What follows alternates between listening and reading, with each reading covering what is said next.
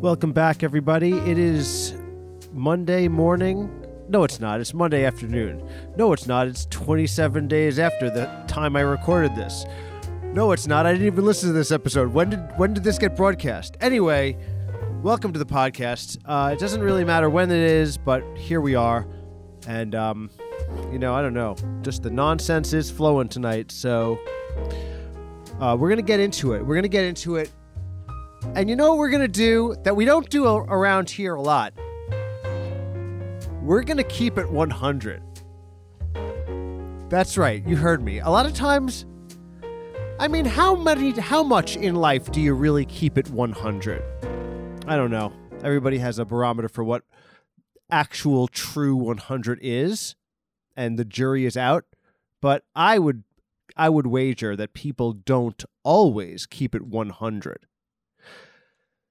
I feel like even keeping it 100, aka keeping it a buck, I've heard, aka keeping it real, just to a lesser extent. Keeping it real and keeping it 100. Keeping it real is definitely less. If I say I'm keeping it real, I feel like you can really fuzz what's real or not. But when you say you're keeping it 100, you are up to some scrutiny, I think. So, what I'm going to attempt to do is harken back to yesteryear and keep it 100. But if I am to keep it 100, there's this weird, funky smell that is flowing into my apartment from the next door unit, and it smells like food. And it might just be because when food is cooked, it permeates the area.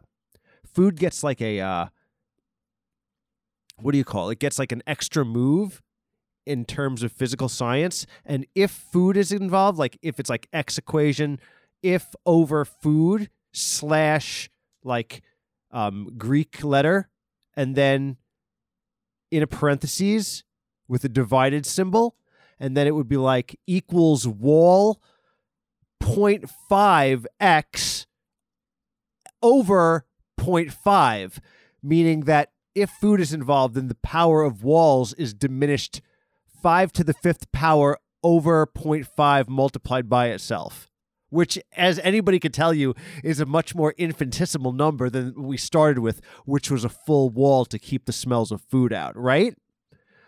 So that's the kind of keeping it 100 stuff that we're going to try to get into on the show. But we do have some suggestions if in case my nonsense that's pouring out of my mouth gets too stupid and we have to say, sorry, Caps, you're a fucking idiot. Nothing you're saying is funny or good or actually interesting to listen to.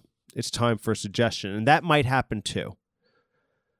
Oh man, but if you're like in your car or like I don't know, listening to this on headphones, I don't know how people listen to or don't listen to this podcast, but in any case, just be glad that you're not live in studio and smelling funky food from another apartment away, because that might be also weird. Although imagine you were in like some type of restaurant right now and you were smelling equally funky food.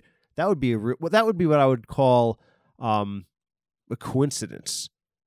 If anyone is experiencing coincidental food smells at this very moment, somehow through the ether, through the wire,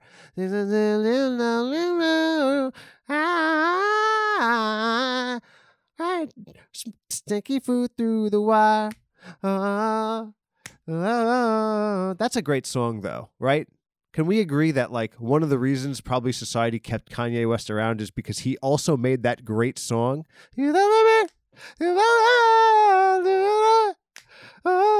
That's a great song. And really, when you've made a song that great, does it matter what else you do in your life? You kind of got a Michael Jackson get out of jail free card. So, it's just something to consider. Like, does what you're making rock hard enough? I don't know. Like, I don't even think, what did Kanye ever really do that was that bad in society? He made a bunch of music that people liked, and then he was a kind of wild guy in terms of the shit he says. Who cares, dude? I'm about who cares about that shit. Is that all right? Is that all right with being like, hey, who cares about that shit? Whatever happened to who cares about that shit? I think if we're keeping it 100, we could use a lot more who cares about that shit around here. I think that people should just, if life is as hard as it is, then we should be not caring about the stupid shit that like is not literally stabbing us in the face. Like if there was a guy, if every time I went outside and there was a guy literally outside my window being like, I'm about to stab you in the face and I had to run to my car, then I would hope that I didn't get in my car and immediately be like, hey, what did that guy say on the internet that I wasn't there for? Because I would be worried about that guy who was just outside my window, wants to stab me in the face, but also looking on my phone to see what happened to that very same situation. So, it might be one of those situations where I got to look for a suggestion from the audience because, listen, I'm under duress because of the funky smell, as I mentioned. Anyways, I do have some suggestions, and let me see. I did screenshot them. That's my thing. When I put the suggestion list up on Instagram, then I just screenshot what people have said. And then I'm like, cool. I'm done with that. All right. Now we have some suggestions, and let's just get back into it. I'm going to say the one suggestion from Split Batten Carpentry. And he questions art with a question mark. That's the suggestion. Art. And Split Batten Carpentry, I hear you loud and clear. Like that is, let's just say it. Let's say art. That's a great suggestion.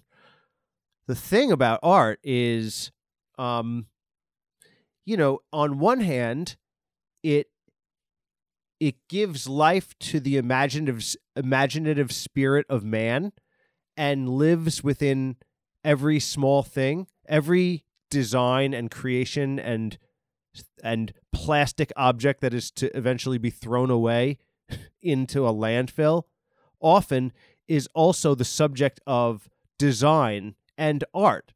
Like even down to the pens, the design of toys, the design of like lenses or phones or small stuffed animals or keychains. Everything is designed. And even in that smallest aspect of interaction with the human experience, there can or cannot be, depending on the object, some art, capital A art, involved in its creation. So on one hand, art is all around us all the time, and like the things that are real now were once imaginations of earlier people to us.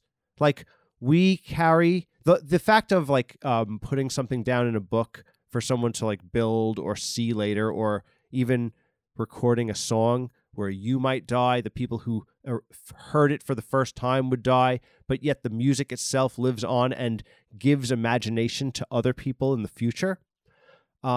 We are a long unfolding of that process as a species that was like given the fucking computer processor to, I don't know, understand the repeating patterns of a human existence in medium. Okay, so that's on the small scale art, right? But then it's like the pursuit of art as a person at one point that, let's say the Pied Piper siren song of art has captured a person, and now they want their life to contribute to the long history of art making in some way, because it is a mental salve for them, but also it's like them against themselves, like finding out in the same way that you'd watch like a biopic about a sports hero, the self-pursuit or the self-perfection or exploration of an individual in pursuit of art is, a fulfillment of self that somebody could go through as well, or conversely be defeated by. And that's probably the better story, because one thing about that pursuit of art is that you jump into the the ocean of other artists at every other age and at every other like social strata and at every stupid global trend. And it's like you're in the wild. And, you know, for one to believe in their own idea and make it and get it off the ground is hard enough. But then to like, you know, whatever, be in the wrong place at the wrong time, not have the money to do it, realize that the art itself may not translate into a type of fantasy success that may not even exist. All the different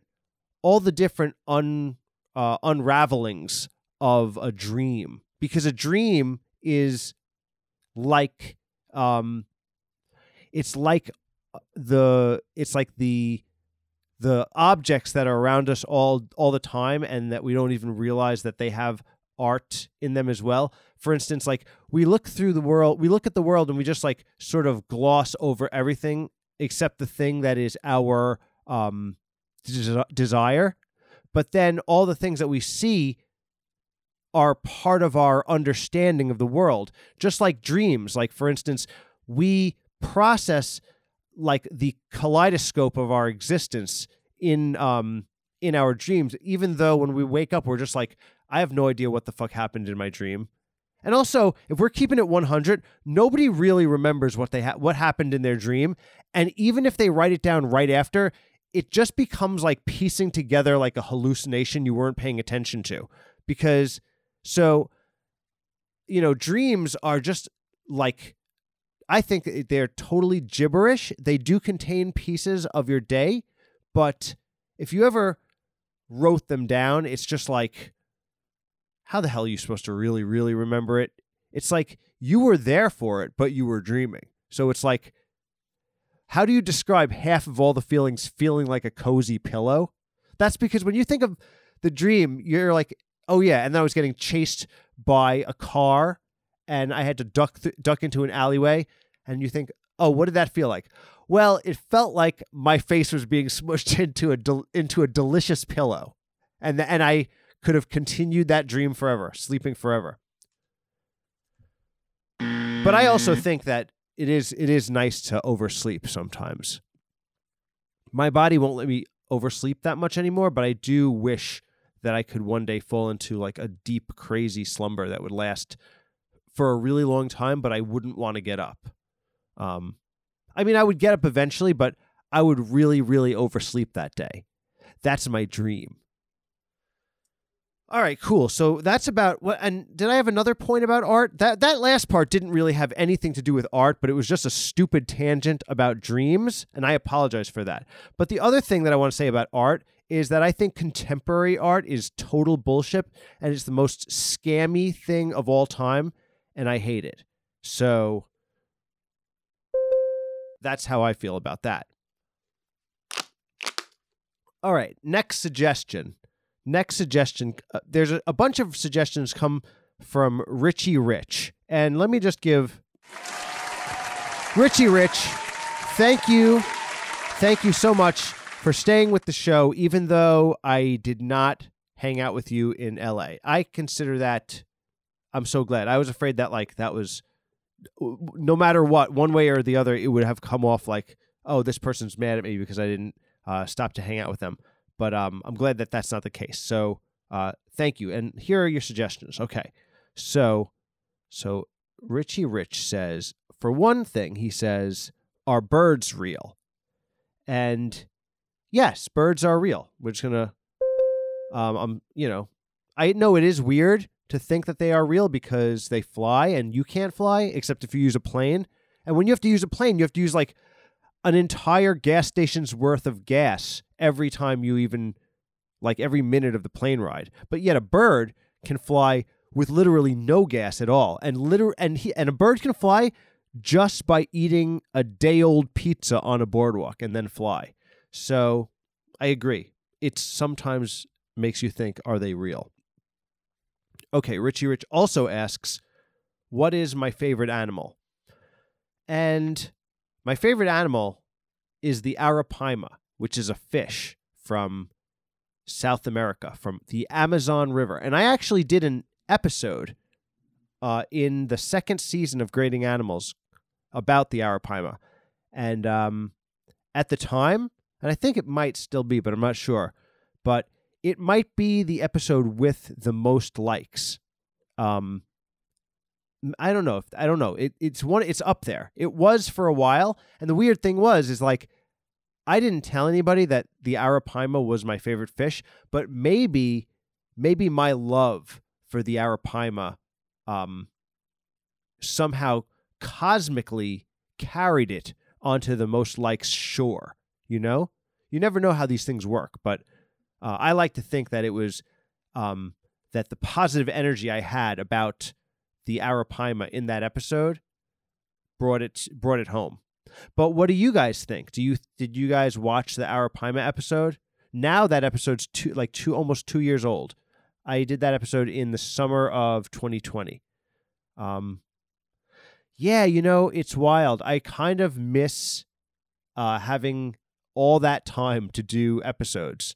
It's almost it's sad a little bit. I miss the one thing that I do miss about the pandemic, about lockdown and not being able to do anything at all, was I just had this awesome pocket of time to really indulge in my fantasy of grading animals. And I'm really glad that I got to make it, because I don't know, now it's like I'm working and stuff and it's not as easy to get that time. I'm so glad I took advantage of it when I had it. So the Arapaima, that's my favorite animal. And is it my favorite episode? No, it's not my favorite episode.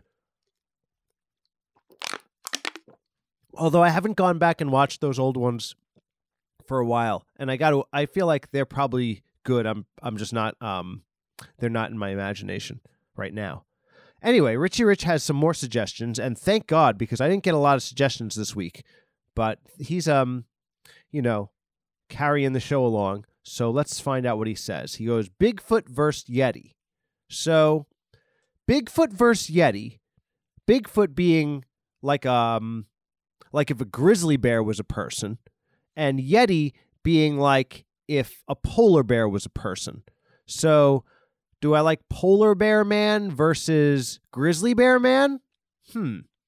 I definitely would like to see them fight. I almost feel like they could be oppositional villains in some type of cool show about the Northwest, where the Northwest, where like both Yeti and Bigfoot are alive, but they're kind of like side character helper heroes, and they fight each other. So like Game of Thrones style, the Yeti lives past the wall, and he's friends with all of those caveman style Game of Thrones guys. And whereas Bigfoot is friends with Hodor and the kid who can like roll his eyes back in his head, and he sits in a wheelchair the whole time. And then so the Bigfoot guy is friends with them. Like, I feel like Game of Thrones could have easily integrated Bigfoot versus Yeti in this paradigm, and it would have given nobody any problems. In fact, it might have saved the later seasons, because they would have felt like, all right, they're closing it off with an Ewok situation, which is cool. Because the Yeti is also, not the Yeti, both the Yeti and Bigfoot would have to adopt some type of quasi-Chewbacca vibes. So that the Yeti would be like, I don't know, like a more like Wolverine style, what do you call it? A Wolverine style Chewbacca? Yeah, I guess Wolverine also can be blended into the mix of what Yeti and Bigfoot characters are going to be like. Also, I think that Bigfoot should be exactly like Harry and the Hendersons style. Whatever happened to that?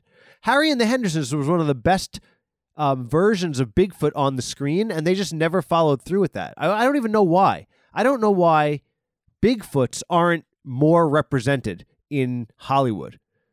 It does seem fucking ridiculous. So I'm also going to copyright this idea, Bigfoot versus Yeti. I guess Richie Rich. No, we'll go into business together. That'll be our show. Let's both pitch Bigfoot vs. Yeti as a show in the way I just described, which would be a ripoff of Game of Thrones, but with a Bigfoot and Yeti. Same exact story as Game of Thrones, only in the scenes with the White Walker, there'd also be a Yeti, and in the scenes with Hodor, that kid in the wheelchair, and whoever those other kids were, I don't know, that was like a side show. That was like a show within a show, like those little rascals who were running around in the middle of what the fuck was going on with that part? But anyway, in my version, Harry from the Hendersons is also hanging out with them, and I'm going to say kind of explaining that part to the audience. So that's what I think. That's the show we're going to pitch together. We'll call it Bigfoot vs. Yet, which was the actual suggestion that Richie Rich suggested. He said Bigfoot vs. Yet, and I assumed that it was Bigfoot vs. Yeti. Anyway, thank you so much, Richie Rich. And he asked me if I knew that if there was Bigfoot erotica, and hell yeah, I'm just going to say that's the script for the next episode of our show. Okay. Then Richie Rich goes, I should make memes. And I just want to stop this for a second and be like, guys, do you see how Richie Rich suggests like 10 things in a row? Everybody else, step your game up. Like, how the hell am I supposed to do this podcast if nobody's suggesting like 15 things in a row? Like, yes, I will try to take an hour with each of your suggestions, but I need to have some suggestive fodder, you know, like Richie Rich is doing right here. So I actually think it's because whenever I share a like a meme on stories, everybody sees it. Well, not everybody, but like 1% of people see it. But then when I put something of my original stuff, like begging people to give me suggestions for this very podcast, it always gets 1,000%. And I'm pretty miffed about that because I would really like it to get back up into the 1% numbers. Anyways, so Richie Rich, thanks. I'm glad that those story posts cut through the void and you were able to suggest all these suggestions for me for this episode. So he said that that I should make memes. And you know what? I don't know. I don't think that's a good use of my time just to make memes. Why not be like everybody else on the internet and steal memes? That's what I think. And then Richie Rich asks, Caps, do I ever feel like not talking to anybody? And yeah, hold on a second. I'm going to put on this music first. Richie Rich, you know, it was getting to be that time of the episode where I use this song, but I'm glad I can talk about this problem that we've been having about feeling like not talking to anybody. Yeah, sometimes you don't feel like talking to anybody, but you got to think. Maybe one person. Maybe you could just at least tell one person.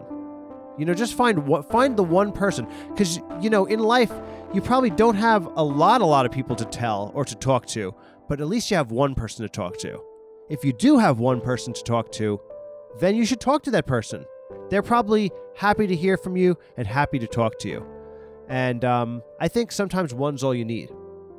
So, yes, but of course, sometimes we don't want to talk to anybody. But eventually, we should talk to somebody.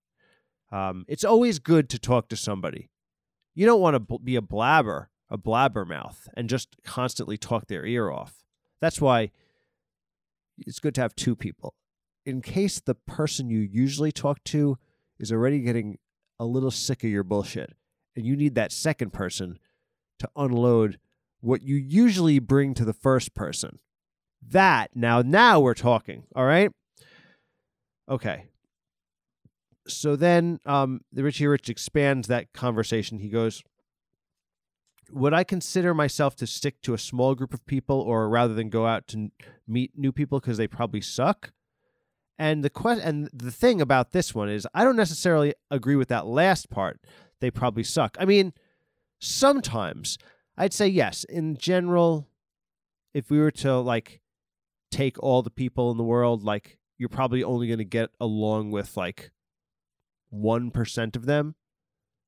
But then the people of those people, the people that you're really, really, really going to get along with is maybe like 0.001% of those people. So again, those are the ones that you're probably going to meet eye to eye on. And it's not because you're being a snob. It's just that like we're all unique to our, I don't know, like just the nitty gritties. You see, we have generalities that connect us, but then we have nitty gritties that separate us. And that's why, you know, if you think about everything about humans, it's all about the nitty grittiness. It's like you don't just have cereal in the morning. You have a particular cereal. You have like a Honey Nut Cheerios or like a Cookie Crisp or like a Fruit Loops or some other baby style, just purely injecting sugar right into your veins first thing in the morning type of cereal. Or you have oatmeal or like a bowl of fruits or like mushed up peanut butter slime or whatever you eat in the morning, kelp, who knows? But what I'm trying to say is it's specific. It's specific to the individual. It's not just something boring. It's not just something general. That's what I'm saying. Humans are very specific. And if you multiply the specificity to every feature and facet of life, it's no wonder there's 80 million apps with 30 trillion pieces of different content on all of them, and still people are like, I don't even like anything that I'm seeing. We're really nitty-gritty, specialized snobs, right? That's at the core of that. It's like, bring me something new, right?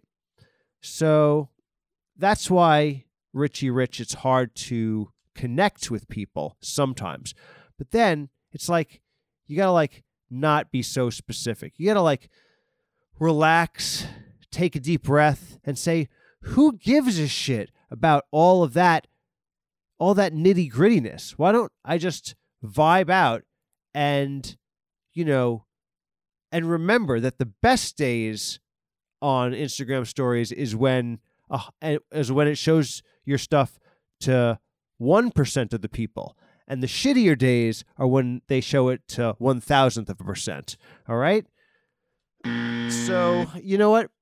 That's my fault for being corny on that one, but also it's like, you know, I was trying to do something good for Richie Rich because he gave me like 18 suggestions in a row, and we're all as a collective trying to make sure that nobody on the show is feeling alone. You know what I mean? So anyways, we have more suggestions. Thank you, by the way. Thank you, Richie Rich, for all your suggestions. It's now almost a half an hour into the show, and we couldn't have gotten here without you. But we have some more suggestions. Cats are superior to you. Also, friend of the show, member of the Patreon, and really someone who's really held it down for grading animals. Thank you so much. And she goes, would I rather live in a parking garage or under a bridge? Yeah. You know what? Thank you. You know what? Damn. Faced with the worst of two evils, a real dilemma. I'm losing my apartment, and I gotta either move to under the bridge or just rent a unit in a parking garage and see if I could sneak there and sleep in the car at night. Under the bridge is definitely my second choice. I don't want to just straight up live under the bridge. I feel like if I commit to that life, it's gonna end badly. But on the other hand, how many weeks do I have left in the parking garage before I run out of money and stomp on all my relationships there and eventually am forced under the bridge where I will die of a fentanyl overdose? But, that reality is not going to happen because thankfully I'm employed now. I have a job. I have 2 jobs. I'm able to pay for everything. Yeah. I'm feeling positive. I'm feeling positive about life and about the future. Big thanks to Stareable Festival for which really was like not a wake up call, but with all the needless depression that I felt this year, and then going to a thing where I was like, oh, the world is telling me that I'm not horrible. It was just weird. It's just weird, and especially even like the outpouring of love from the fans of Grading Animals in leading up to that, with that helped me. That was like, I don't know. It's like as if one creation in life, this thing that I made, helped out with another part of life that I was going through, which was like, I don't know, feeling kind of hopeless. And I think the pandemic definitely contributed to that. But you know what? I'm fixed now, and I have a job, and I'm not going to live in a parking garage or under a bridge. So thank you, Grading Animals fans, and as well, thank you, Cats Are Superior to You, for bringing up that, that tough choice that I think that, I decided that I would definitely rather first start off at least in the parking garage before living under the bridge. That song by Nirvana, Underneath the Bridge, remember that song, Under the Bridge by Nirvana? It was like under the bridge on top is where I drew some blood. That would be cool if that was actually Nirvana's song. What if it was a Berenstain Bears situation where some young kids showed that to you and it was Nirvana and they were singing Under the Bridge and they were like, yeah, this is the song that came out in the 90s. And you're like, no, that didn't happen that way. Nope, that's not it. But then you go back to look and all history says that Red Hot Chili Peppers came out with Nevermind and Nirvana came out with Blood Sugar Sex Magic. Imagine that. That would be, and then it's like your whole memory of life. It turned out that you actually have been in a mental institution your whole life and you do not have a shred of understanding of how the world works, and you kept it under wraps until now. But now the entire world knows that the way you perceived history and the way history actually went down is your own walking hallucination. And then you're captured and you're put in a Philip K. Dick style upside down town world where you never escape from. The end of movie. And Richie Rich, that one's mine. That one is mine. Actually, no, Cats Are Superior to You.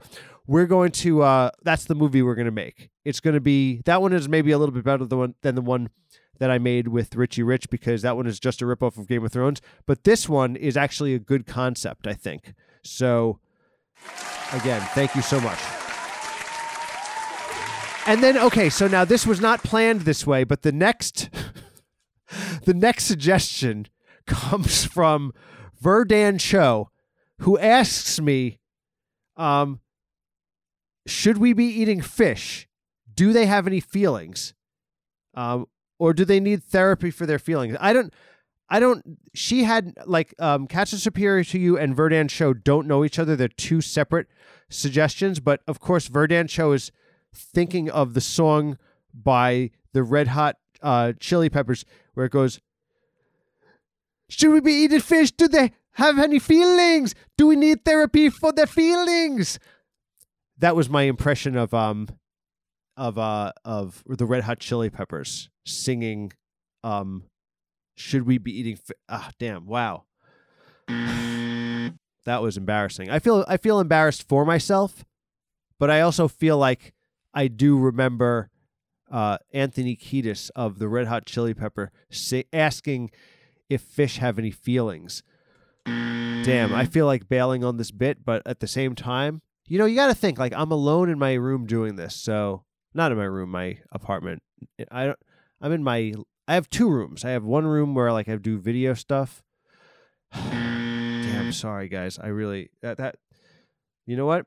I think it's still a good bit. Verdan Cho, you deserve me to finish this. But anyway, what I was saying, that the idea of that part was that in the last bit where Nirvana came up with Blood Sugar Sex Magic, then Red Hot Chili Peppers would have had to come up with Nevermind. And the 12th song on Nevermind has a song like, underneath the bridge and the animals I've trapped have all become my friends. And then he goes fish because they don't have any feelings. But what I was doing is, what if Anthony Kiedis from the Red Hot Chili Peppers had made that song? Because in my fantasy, the Red Hot Chili Peppers had made Nevermind. You see, this is the problem when you do the podcast alone, because there's no one to like either immediately yes and the idea or immediately shut the idea down. So then you just have to like imagine that the audience gets it and just keep going. And anyways, I don't know. Let me know if you like the idea of a delusional dystopian movie where a guy refers to Nirvana's Nevermind and Red Hot Chili Peppers' Blood Sugar Sex Magic, and then the entire world goes, no, it was actually Red Hot Chili Peppers that came out with Nevermind, and the Red Hot Chili Peppers who came up with Nevermind, and Nirvana who came up with Blood Sugar Sex Magic. And then the guy gets put into a dystopian, I don't know, Philip K. Dick hole. All right, next suggestion. Next suggestion is from King Mexico, and he asks, what's a good read? Well, I'll tell you something. I usually tell everybody to read Overstory, and I stand by that. But Overstory is not the only book I ever read, so I'm going to go into some books that I enjoy, and this will be for anybody who's looking for a book to read. Okay, so check out. Have I ever talked about how much I love Jack London? And I know that's a real baby.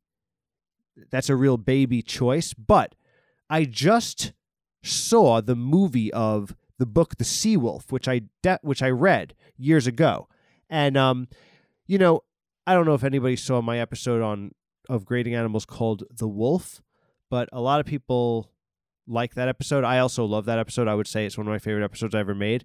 But I don't know if you know that Jack London one time wrote 2 books, one called White Fang and one called The Call of the Wild. And those books are pretty cool because one is about a domesticated dog that hears the call of the wild and goes with the wolves. And one is about a wolf who is eventually domesticated into a dog.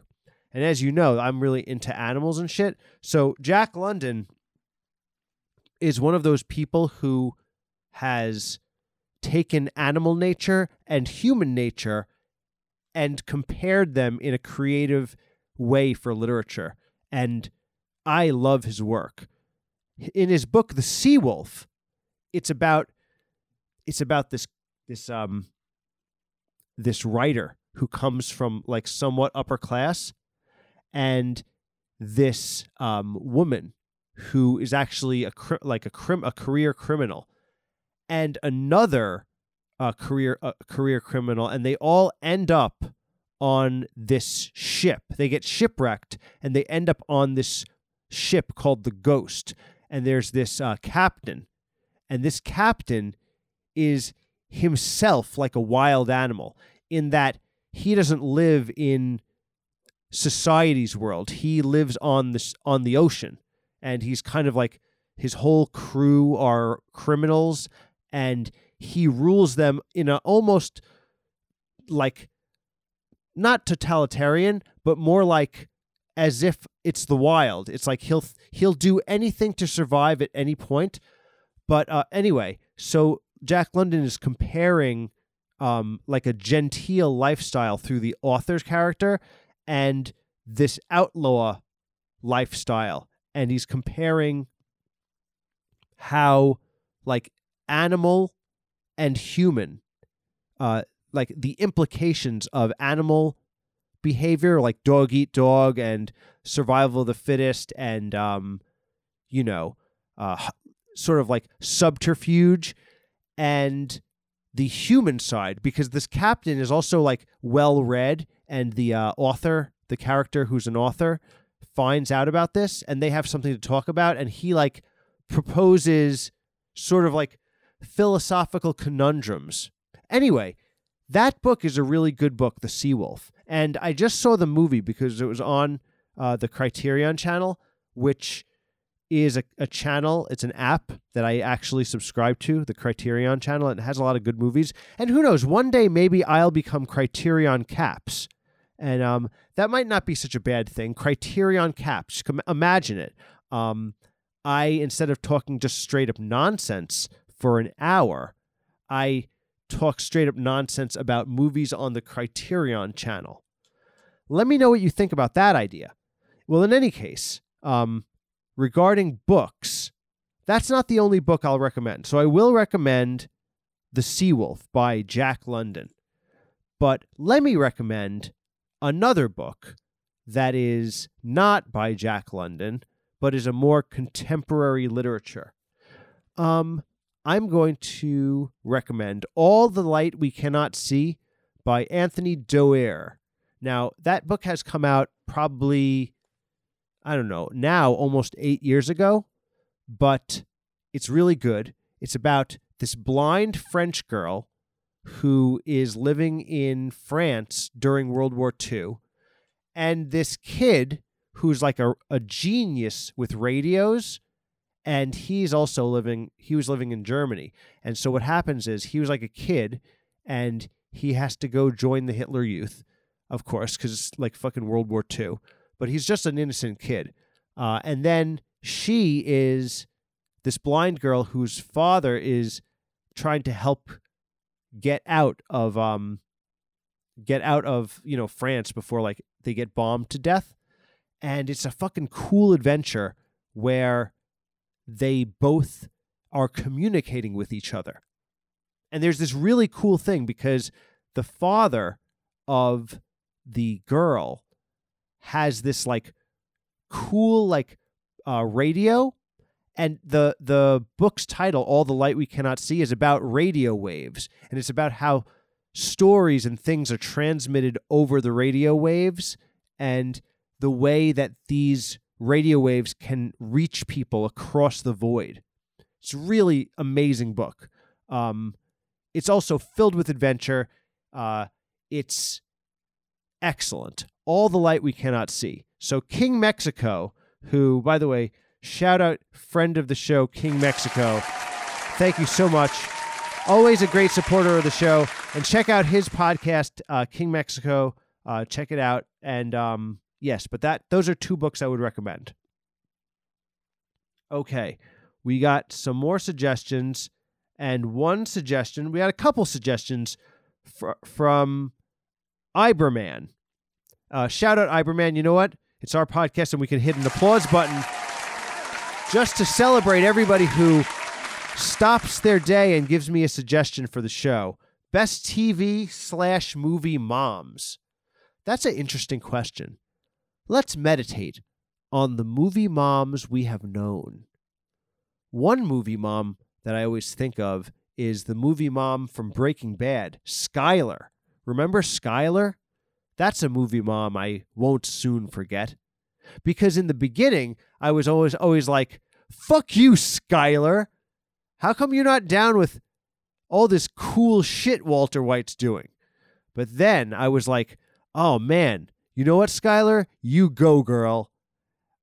I was like, damn, Skyler, I understand why you're being like this, but unfortunately, I'm Team Walter White, and you know, I'm really sorry also that you have to go through this. But, you know, at the same time, it is, you got to admit, pretty cool how Walter White really turned himself around.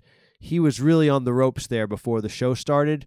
Didn't know what was going to happen with him. But now, finally, he's fucking awesome. That's really what I came away from Game of Thrones with. I was like, what's Game of Thrones about? Every time everyone asks me, I'm always like, it's about this fucking awesome dude who like completely rules his life. And like, he starts out as this corny loser. Basically, if you want to know his backstory, he used to be married to this total bitch. And he used to have these 2 kids. One was such a nerd that every time his show started, a They Might Be Giants song came on me, and he got clowned every day of his life. He fucking got straight up clowned by his entire family. His wife made him look like such an idiot. And then he goes to get married to Skylar. And, he even has a kid with cerebral palsy, and that the kid gets made fun of at school, and he can't even do anything about it because he's such a pussy. But then one day, he luckily accidentally makes methamphetamines and sells it around town so that these gangsters come to his house, and he straight up kills both of them. He actually kills both of them in his basement like a fucking murderer. And let me say, from that day, his life really turned around, and he became the coolest guy in 20 years.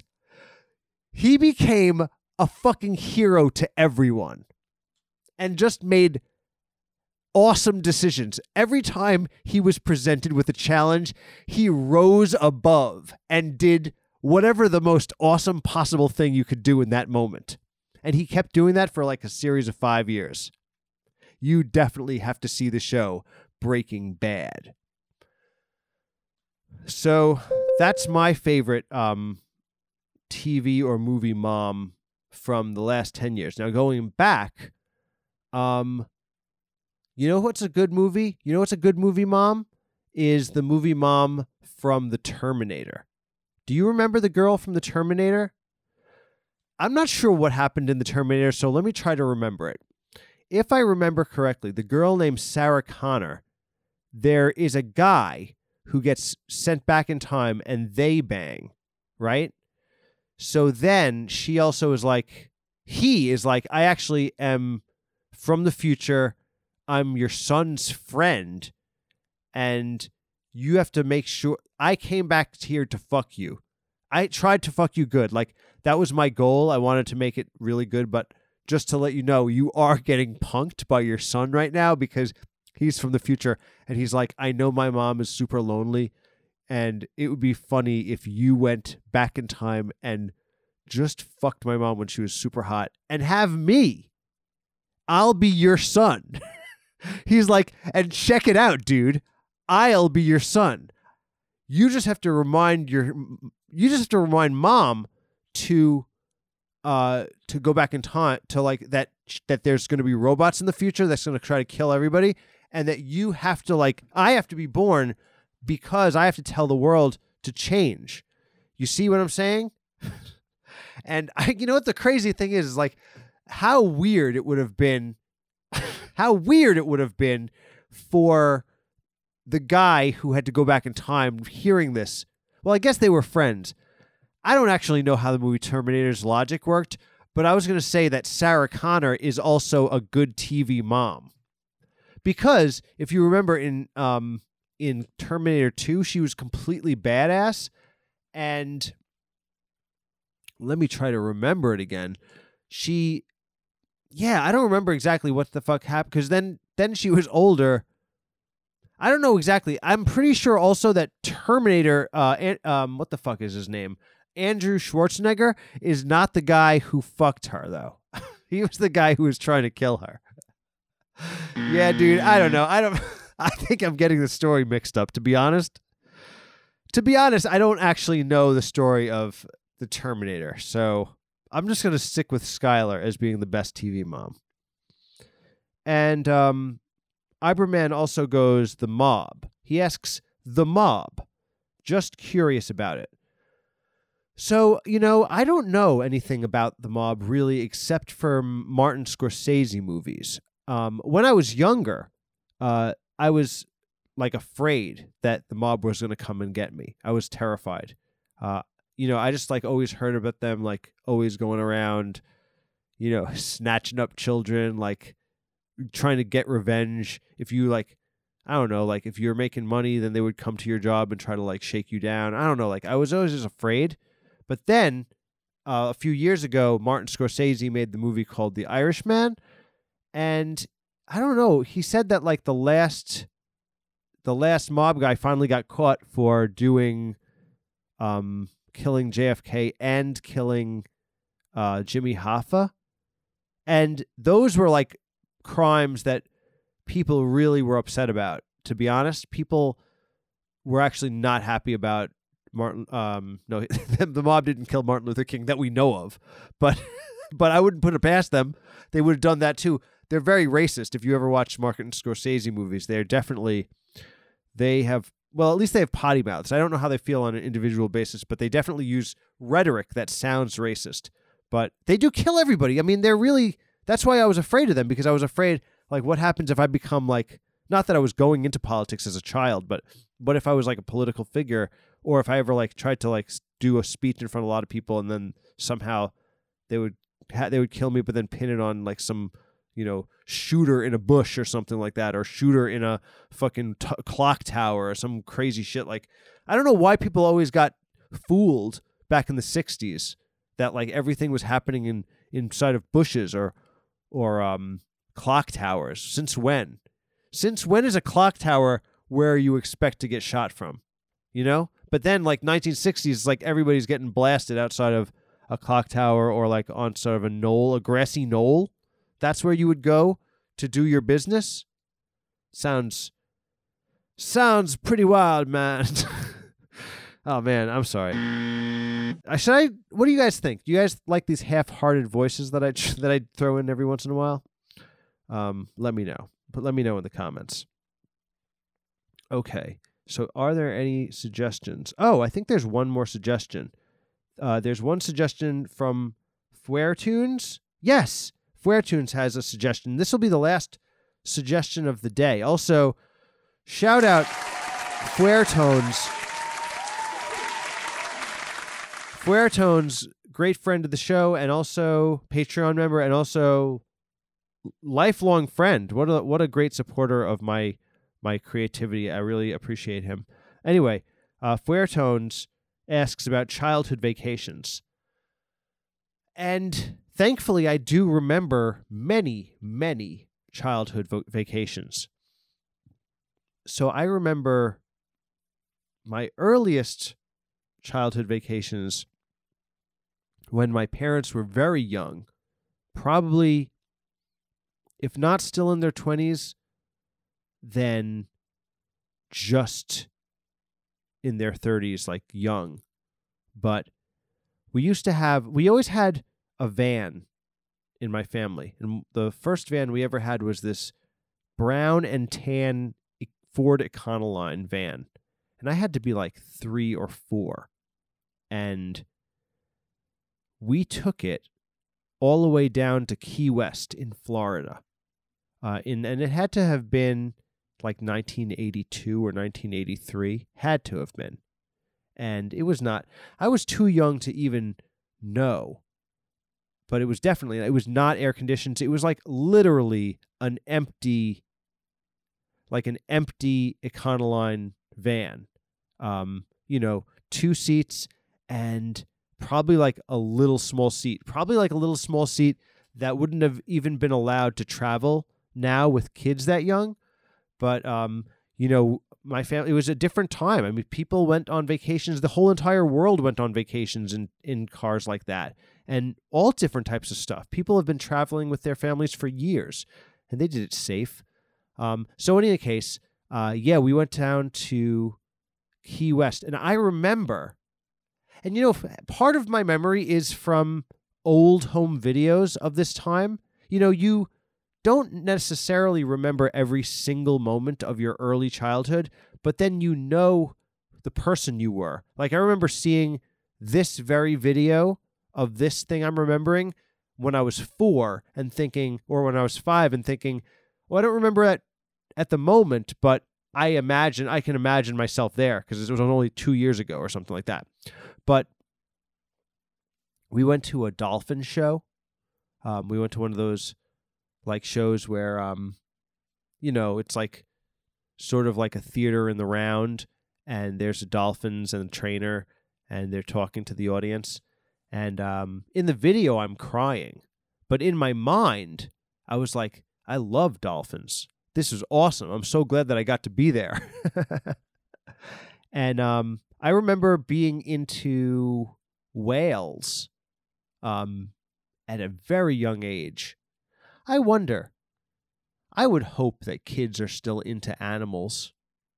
You know what? It's weird. Like my whole life has been, if I think of even when I was in a band and like I had a song called the Aquarium Song, and like that was even trying to involve my weird feeling about nature and blend it in with like the way I experienced life. So I just think like that early vacation, it's just interesting that these things that have always like recurred in my life are there in the earliest memories. In any case, another childhood vacation I remember, we often went to Florida and we often drove. Like I remember going to Florida years later when I was 8, and we went in a Mercury Grand Marquis. My parents had a Mercury Grand Marquis, and our cousins were driving along with us. So we all were caravanned there, and we would stop in the middle of the night at rest stops, and my parents would get coffee and we'd get snacks, and we'd be up all night, like driving to the place in the car. And it was a pure adventure. I mean, there's nothing even more like, I don't know, for a kid whose world is small, something like that is beyond, because you're going into another state. Like you're so little and the world is so big, and your access to things is really out of your control, that like traveling at that scale and even being able to like sit and stay up all night, and like all the rules are off because a new thing is happening. It's tremendous. I loved going on those trips. We used to go to this very modest, I wouldn't even call it resort. It's more like condos. It's more like Florida condos, called the Ocean Gallery in St. Augustine, Florida, really at the top. And it was so cool. It was these nice little sort of like cottages, and they had a kitchen, and they had like, a deck. No, they didn't even have a deck. They just had like sort of a sliding door, and then it was like a patio, and then you would go into the house, and it had and there were frogs. There were always little frogs in the grass, and you could like catch them and like follow them. They were so cool. There were garter snakes that would scare the shit out of my mom. And I think like we went to see alligators and stuff like that. It was fantastic. I loved those trips. Yeah, so those are a couple of childhood memories of driving with my family. And then of course when my sister was born, I think we did it a few more times, but by that time I was getting older, and my dad didn't have the energy to drive like that anymore. It's good to think about your life and to think like there were good times. It's like sometimes just putting a few memories out like that have equally resonant value can anchor yourself into your own history and be like, man, I'm so glad that I got to be there for all of those things, And it's like in the world, like we are often like we often think of our worth by what we've accomplished, but like equally what we've gotten to experience also defines our worth if we can look back and feel happy about those things. And hopefully you do. Anyways, that's my philosophical ending to the show. Thank you so much for being a part of this episode of The World According to JCaps.